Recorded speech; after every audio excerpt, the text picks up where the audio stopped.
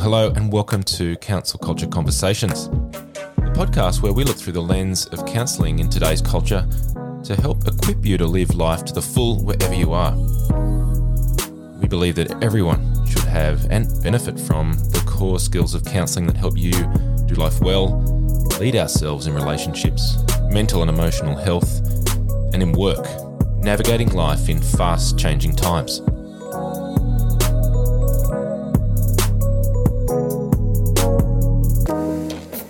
Hi everybody, Nicholas here. Welcome to the Counsel Culture Podcast. Today we're talking to a specialist expert dietitian, Kim Menzies. We're going to be talking about the gut and food and mood, mental and emotional health, and our relationship with food, which is a really big area. There's a lot of different areas we could have gone into in this discussion. We try to cover some of those, and there's so many areas we could go down in future discussions. So I think we might end up having Kim back on the podcast at some point. We hope it's of real benefit to you and really blesses you where you're at in this really important topic. Also, just a note, the recording at times is not that great. And so we just ask that you want to give you a heads up about that, ask that you persevere and lean into the discussion because there's some really good content in there that's worth hanging in for. And just wanted to say also, thank you for your support throughout 2022 of this podcast. We want it to add value to wherever you're at in life. And also, we are really excited about 2023, the shows that we have lined up and what we're going to be able to share with you as we get into the new year. So thanks again, always, for your support. It means a lot to us. And again, we trust that this podcast, like all the others, is of great benefit and blessing to you.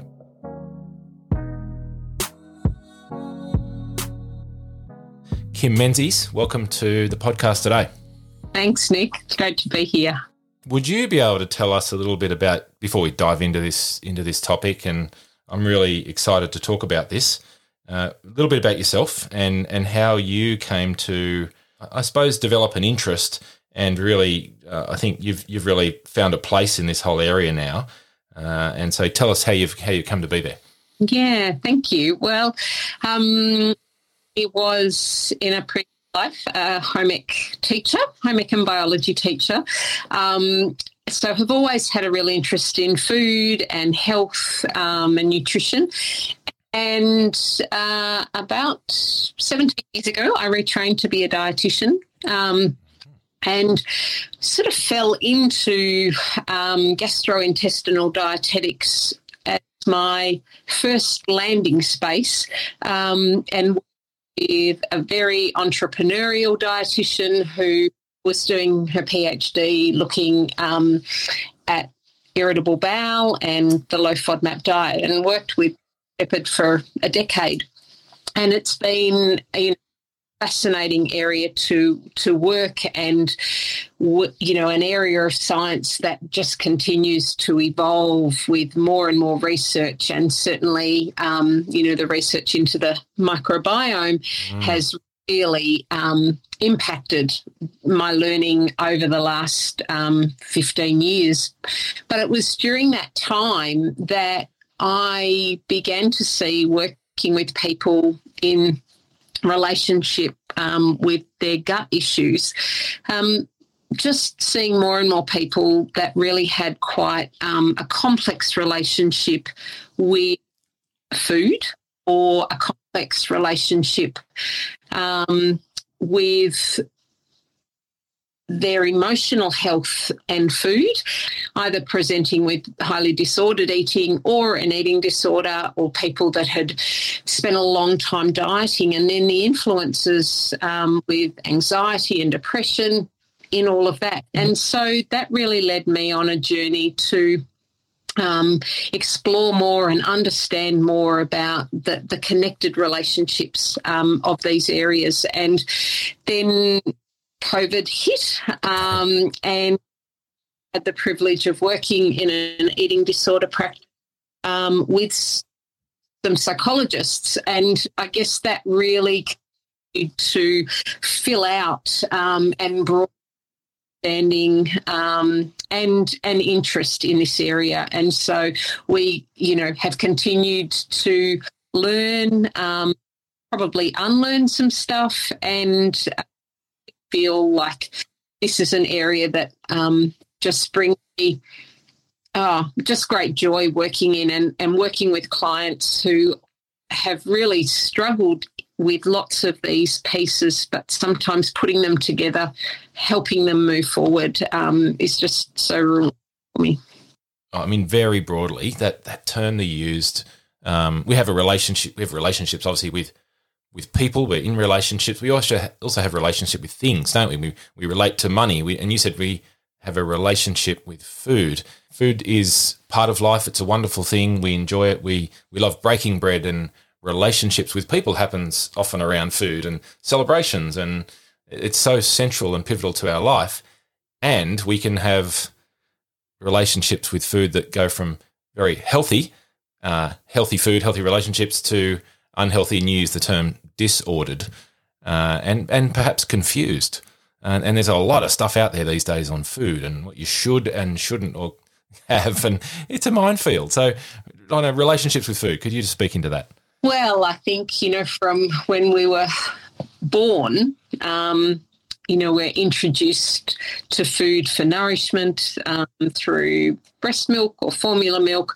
We're introduced to connection that comes when we're being provided with food. So, from our first breath, we are seeing that food is central to nourishment as well as connection. And, as we grow, we begin to get more and more messages about what does food mean to us. Yes, it might be enough nourishment. It might be that it's a tool of reward. For some children, it's a reward or punishment. We don't get certain food. And then we, have this, growing complexity of what is seen as nourishing or what is seen as not nourishing, what is seen as healthy or unhealthy. And so the complexity starts to build, and we live in a culture that, more and more describing what is okay and not okay. And so this relationship with food really continues to develop complexity as we go on. And, for people where food might be insecure, we see relationships develop there of, not having enough and scarcity. Yeah. Then we might move into schools, and, I'm noticing in more and more schools and education that, this labelling of good and bad food, which the food is morally neutral. Yeah. It's not good or bad.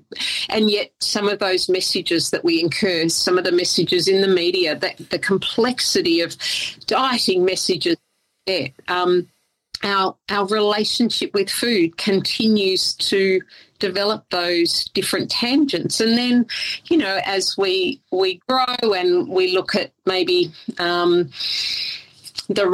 messages that our young people are getting about bodies and about how food can change bodies, or that bodies need to be changed. And because we eat food, it's about the food that we need to then change. So, we need to start restricting to change our bodies. So we're just seeing so many factors going into that relationship with food. And then, an area that I work with of foods that may exacerbate symptoms in some people.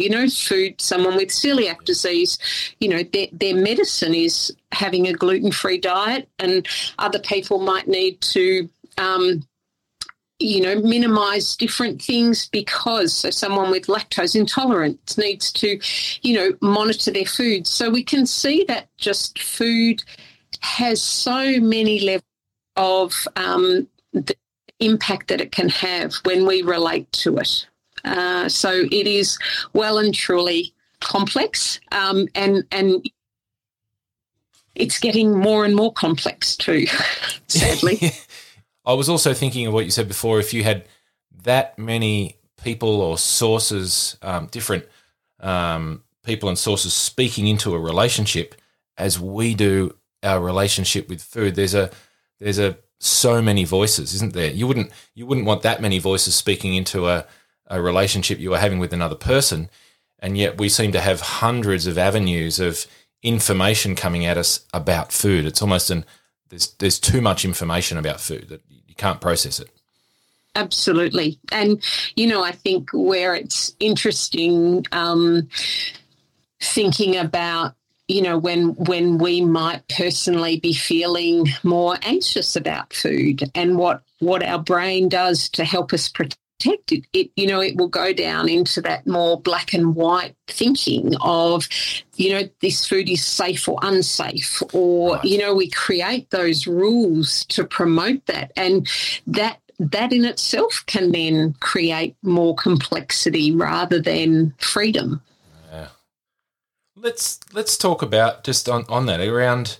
We want this discussion to inform and help people, and also give some practical ways of doing that. So we want to have a robust and positive discussion about food, and being a food lover, as most people are in some way. This is an exciting topic, and as you just said, it's also really complex. So a couple of things I wanted to ask you around it, which I really only know enough to be dangerous about, so I'll be honest here, is the gut-brain axis. Can you – actually, let me take a step back. Can we just clarify the gut? So when I was growing up, it was like he's got a beer gut, but I don't think it means that, does it? No. So the gut could be referring to any part of the digestive system, which starts at our mouth and ends at the anus. And pathway, we have our mouth, our stomach, small intestine,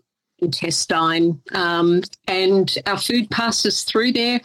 Our body is quite incredible in its capacity to withdraw the nutrients that are found in our food and ultimately send those foods that have not been digested down to the large colon after all the good stuff's been taken out. And it is in the colon that we are more and more understanding there is a whole nother world in the colon.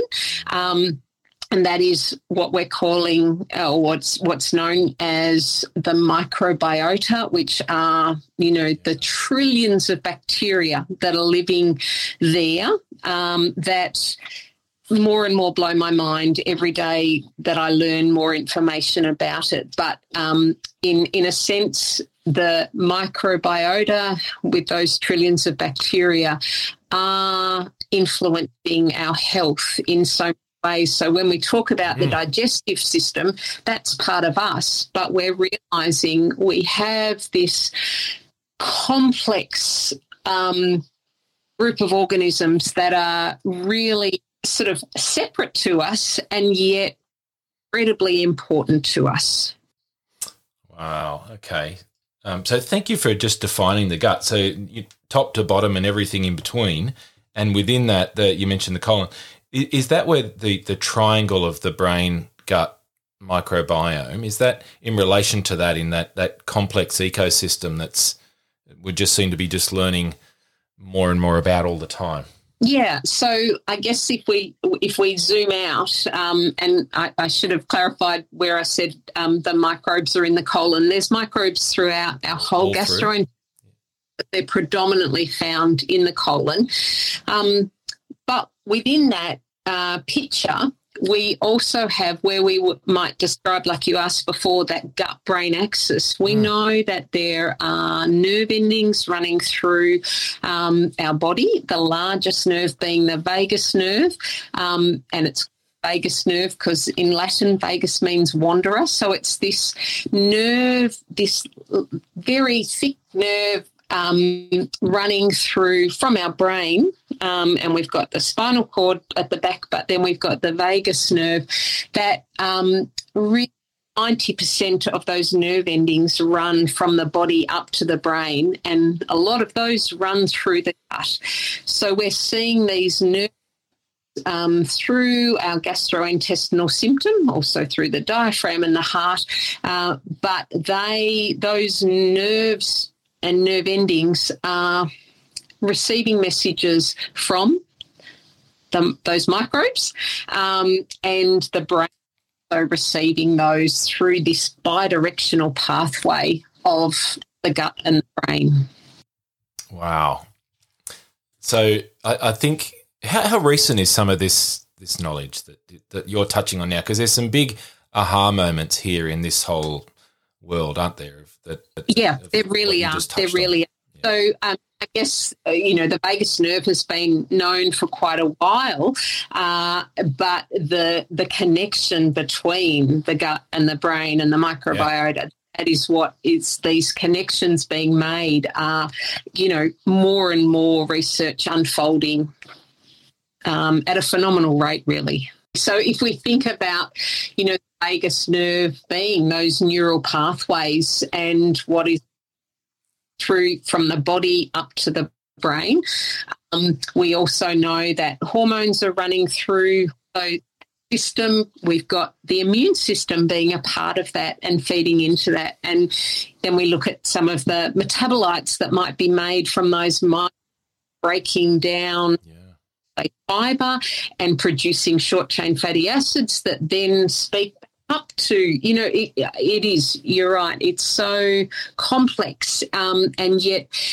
the understanding that it's bringing and the areas of science it's bringing together, and that feels like privilege. So when I talk to someone about increasing fibre in their diet, more and more understanding that, well, that is really going to promote health for the microbes because that means we're giving them more food, but then to understand that by the production of or the byproduct of that digestion means there's short-chain fatty acids, and that is then going to help decrease inflammation in the body. It's going to help produce, tryptophan in the body. Like these connections coming together between psychology and dietetics and,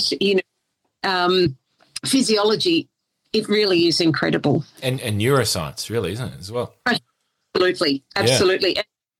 That one of the areas that I personally is a really new area of science is nutritional psychiatry, that we see this connection, happening, and it is because of the research that's unfolding and these connections that are being made. Wow. Okay, well, let's keep going with this. I'm thinking around the gut, food, and mental and emotional health. It seems an obvious next sort of big topic, a huge one, but just want to touch on that. The implications of what you're saying, the research that's going on, and within that, can we talk about a term that sounds pretty? I'm not sure if I'm excited by this term or it's scary. It's a psychobiotic. Tell us more about that. So if I just maybe loop back a little bit to that first part. Yeah. Seeing the connection between safety and mood.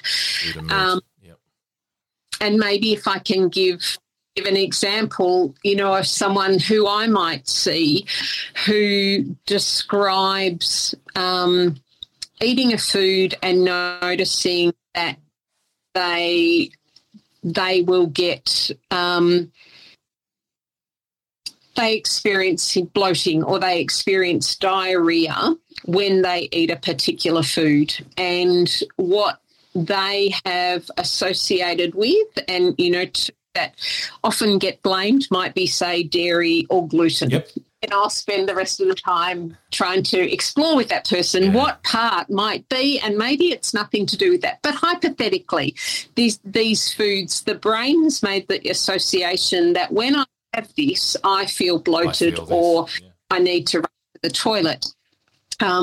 So the brain is trying to find the answer because it's received messages through that gut-brain axis that there is extra gas being produced or that need to urgency to go to the bathroom, is happening. So what we see is this pathway, and if it's happened over and over again, the brain is receiving multiple messages through those afferent pathways through the vagus nerve. And the brain starts to try and find an answer and to support us and help us feel safe. So that might be, first off, we cut those out. Or alternatively, it might be, I need to go to the doctor and get some testing because this seems to be happening. But what we notice is, for someone that I might work with, they start to notice these symptoms. Even when they've cut that out, they keep happening. And so the brain's trying to find that answer of, well, the why. And so it's making associations that every time I eat or I go out for breakfast, I'm needing to go to the toilet more quickly. Right. And so we begin to see that the associations the brain is trying to make with helping us feel safe and not have those symptoms. And so that's where we start to feel maybe a bit more anxious. Last time I went out, I ended up with diarrhea. And you can see how the brain starts building that, thinking, well, what if it happens again? And that's where we start to see this relationship where we might feel more anxious about eating out. And what I find fascinating is knowing, when there is adrenaline or cortisol in the system, the impact that actually has on the digestive tract. So for someone who's looking at the food that they're eating and they're assuming that that's the cause of the symptoms, but then to understand, well, when adrenaline is in the system and a person is in that fight or flight or freeze response, that actually that's impacting that digestive tract. And so we see that where there is more adrenaline, that the pathway in that autonomic nervous system which is what we call the enteric nervous system pathway, the rest and digest can't occur. And so digestion slows down, so food might sit in the tummy for longer, which then means you're going to maybe feel bloated because digestion has just slowed down. But we can also see then, I would have lots of clients that would describe the poo, a nervous poo before an exam, where they might go to the toilet 5 or 6 times. And once again, adrenaline's in their body and the brain is trying to protect them, ready to run for their life or fight for. And so getting rid of those waste products is almost the way the body tries to protect them. Yeah. As you said, it's part of that fight-flight response. Yeah, absolutely.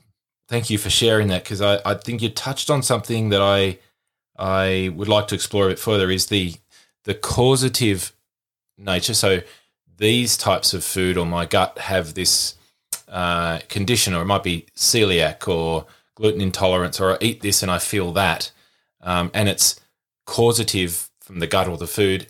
And then there's the symptomatic side of that, where the person may have, if I take an example, they may have heightened anxiety or a general anxiety disorder from the last 2 or 3 years, and then their relationship and the effect of food changes because of the anxiety that they're carrying, not necessarily being caused by food, but could be caused by external factors, e.g. the world around us. Absolutely. And, in the beginning of COVID, running a private practice, I was a little bit concerned that, what mean for my business, and I should have known and thought forward. A pandemic is going to increase stress levels, and sure enough, the rise of gastrointestinal issues has been significant during COVID, because for that exact reason, anxiety, presents itself through the gut. And I think, from a counselling role, just even exploring that with some clients what happens when you go out for a meal. Like, what happens in your gut? And someone might describe, oh, well, I don't eat out much anymore because I can't, food always seems to be reactive. That for me is often, yes, there absolutely could be some relationship with food, some of those triggers. Yes.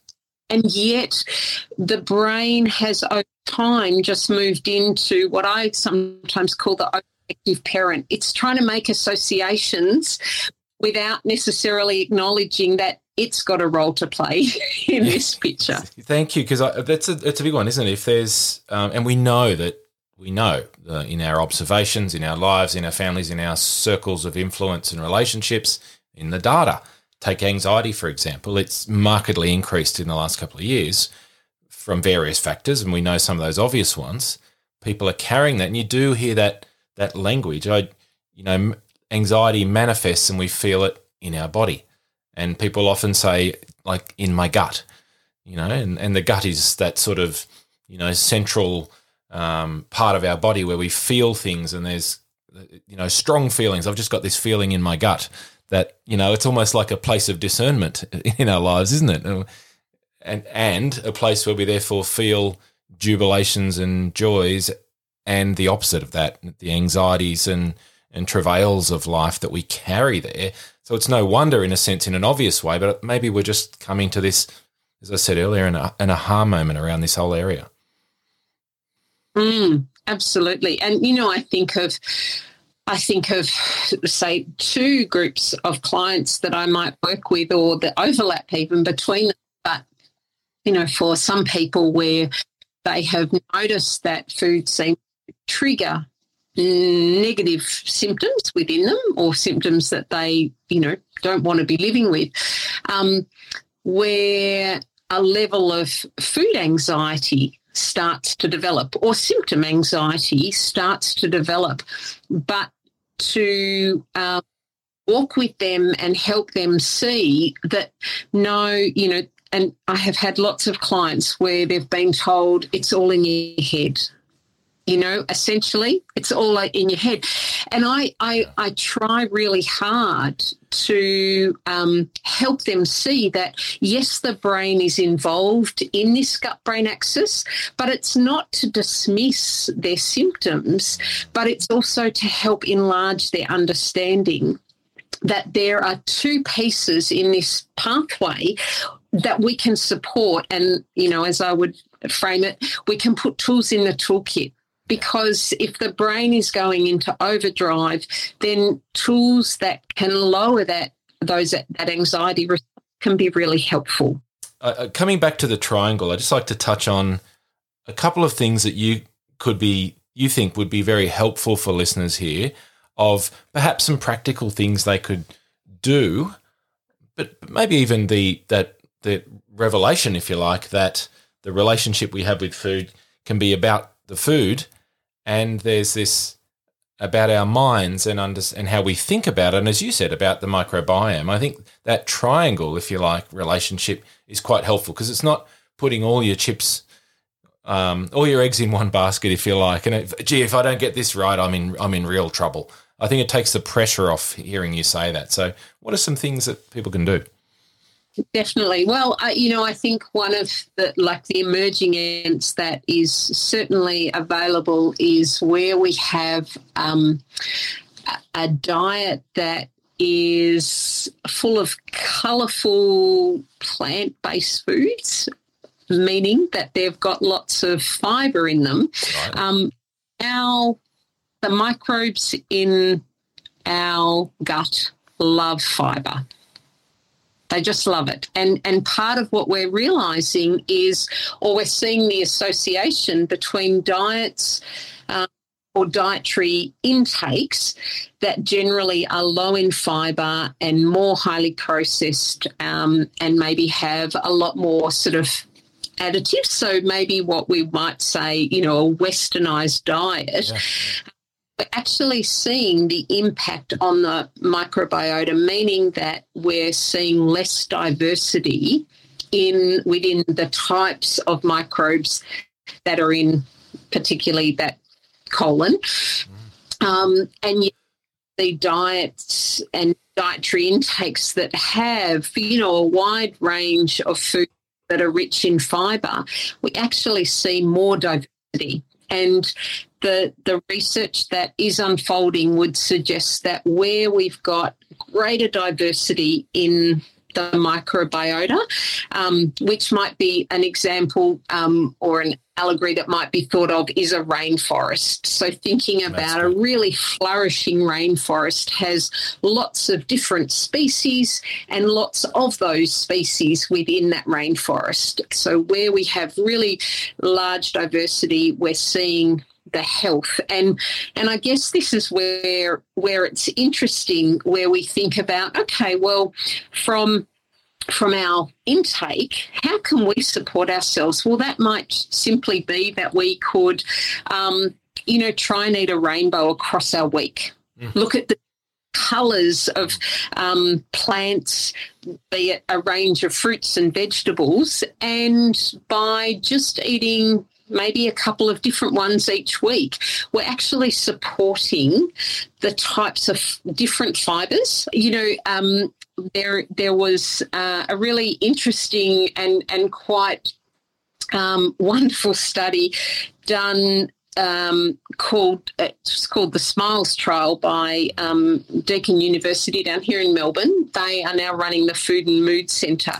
But what they were looking at was if they had two groups where assisting people, so dietary advice on maybe eating pattern that was more like the Mediterranean diet, which is based sort of component, but also with lean meat, fish, small amount of red wine or wine, some eggs, but it was really this diverse diet. Yes. And then had a group that was more conversational support group in that, and they were looking at the rates of depression at the end of this study.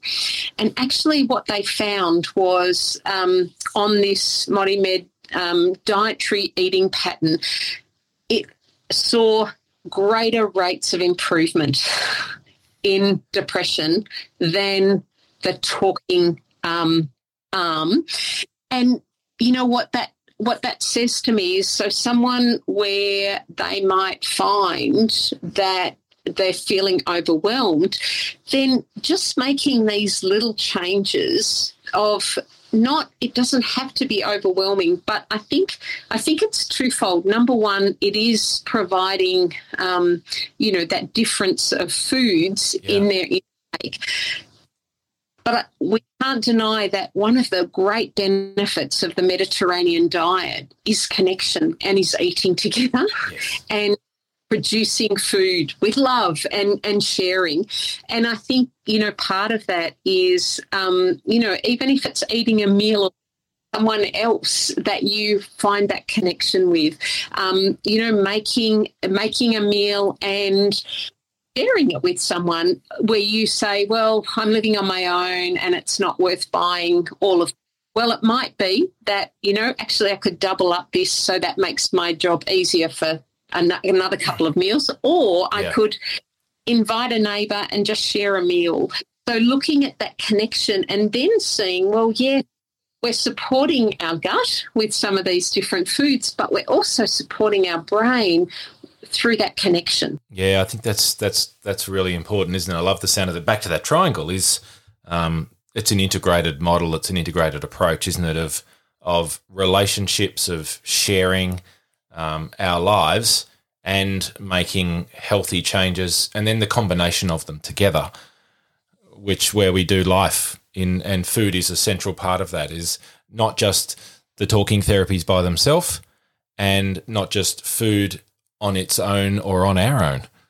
Yeah, totally. And, I guess another couple that I absolutely remiss not to touch on in that triangle is looking at the role of stress, and once again, knowing that we are certainly seeing evidence that stress affects the microbiota.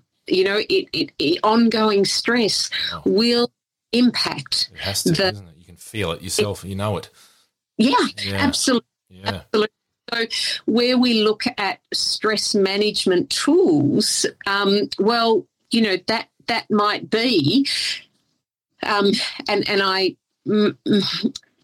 not make no apologies, but I need to be upfront. I find being in the kitchen absolutely therapeutic. I love it, and that's my creativity outlet. And I know that is not everyone's experience. We're all different.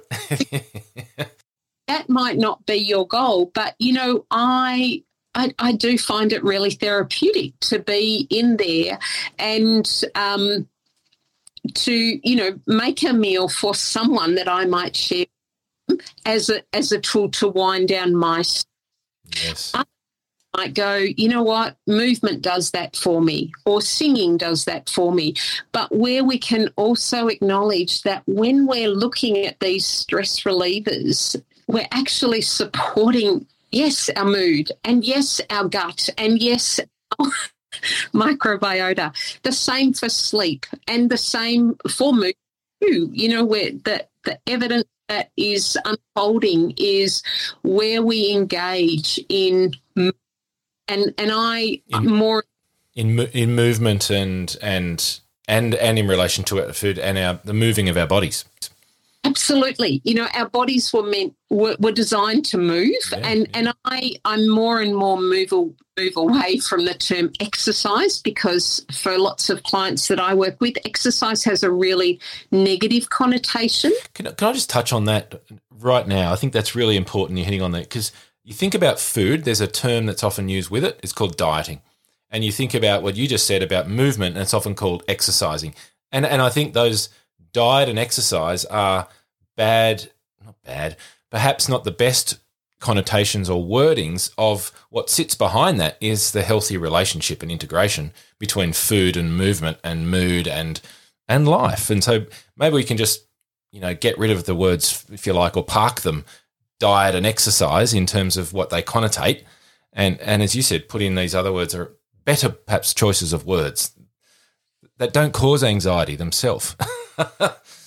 And a whole lot of, for some people, like with exercise, a whole shame and judgment, because that's been their experience when they've joined the gym and just paid money every month and not gone because they hate it, but they should be doing it, in inverted commas, or, you know, someone that was told by their doctor, you have to exercise, and they go, but I hate that, and it fills my body with anxiety, and the thought of going and being judged in a gym or, you know, at an exercise class. But if we offered that person, what makes your body sing? Yeah.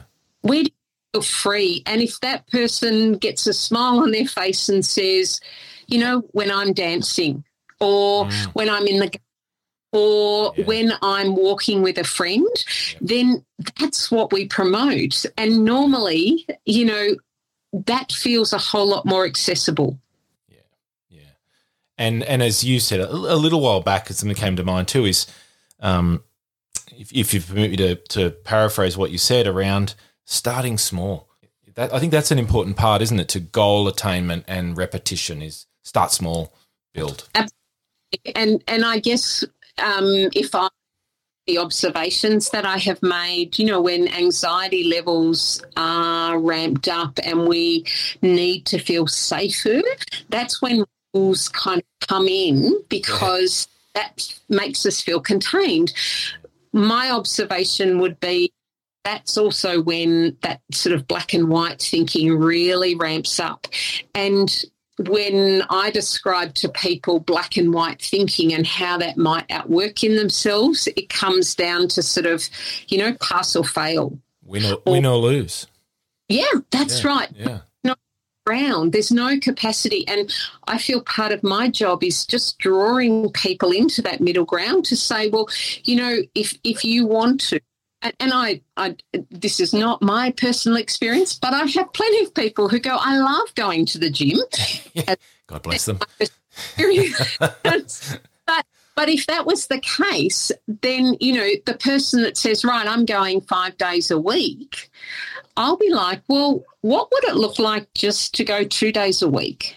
Because what happens is when we're in that heightened state and we've got this pass or fail mentality, if I got to day 3 and I haven't happened to get to the gym, I haven't passed, so I failed, and that feels overwhelming. Yeah. So looking at those ways, to say for someone that's skipping breakfast, okay, what would it look like on which day in your week seems most manageable that you could just try for having breakfast one day this week? Once, not every day, just once. Absolutely. And that feels a whole lot more accessible and a whole lot kinder and compassionate to us, which is really what I think so many of us need. Our nervous system, a whole lot of kindness and compassion. Yeah, very well said, very well said. Kim, is there anything else you just wanted to leave with our listeners today? You've unpacked a lot of wisdom. I know this is going to add value to where people are at, especially in this time in the summer months where we are in Australia around and food and celebrations and holidays and even there's going to be New Year's resolutions popping out there, so we won't get into those right now. I think we've put them to death. Anything you want to leave our listeners with? I guess it's interesting just to think when we are a practitioner, even listening to this, noticing, am I bumping into anything myself? Is something that Kim has said going, oh, yeah, I noticed something in my system coming up, because I would say that one of the challenges with food is we all eat it. We all have our own relationship with it. And it seems like it's okay for us to bring that into the therapy room. I tried this, therefore, why don't you try that? Or I'm on this great diet, maybe this might work. Like we all, because we're all experts, because we eat. And so I would really just encourage people to notice their own relationship with food, and is there some things that maybe need exploration, but also how can I be gentle about with what I take, and can I just notice small changes that I could make that might help me flourish more than did. Yeah, that's really good. Thank you. And we can leave, if it's all right with you, we can leave your details in the notes from today's show. And I think you mentioned a couple of studies or articles as well. We might throw those in, because I think that if ones that are a helpful read for people where they're at as well in this area, because it is opening up, isn't it? It's a growing body of knowledge. And I think there is that point that at the moment there is a lot of research being done, and there's almost a lot of maybe noise that's coming out. And I think the takeaway message is watch this space, but realise that some of that noise needs to be disseminated down into this is what it really means. And so, yes, keep learning, keep understanding, and keep being open to being surprised by, our incredible bodies and what they do for us, but also what the microbes do for us too. And we will often say on Counsel Culture is life is about relationships. So given we all eat food and everybody has a relationship, it's in our interest, isn't it, that our relationship with food is at least as healthy as it can be for us. Yeah, so, and it's calm and peaceful too. Yeah, yes, amen to that. Well, thanks so much, Kim. It's been a pleasure having you on. As we said right at the start, there are a bunch of topics that a bunch of rabbit holes, if you want to call them that, we could have really gone down. I think we might have you back on the show to explore some of those, because there's some big rocks, if you like, that we didn't touch on today that I'm sure people would like to hear more of. And if you do, please let us know if the topics that Kim's touched on that you'd like us to explore further, because that's really helpful as well. So again, thanks, Kim, for your time and wisdom and joining us today. We really appreciate it. Great, Nick. Thank you.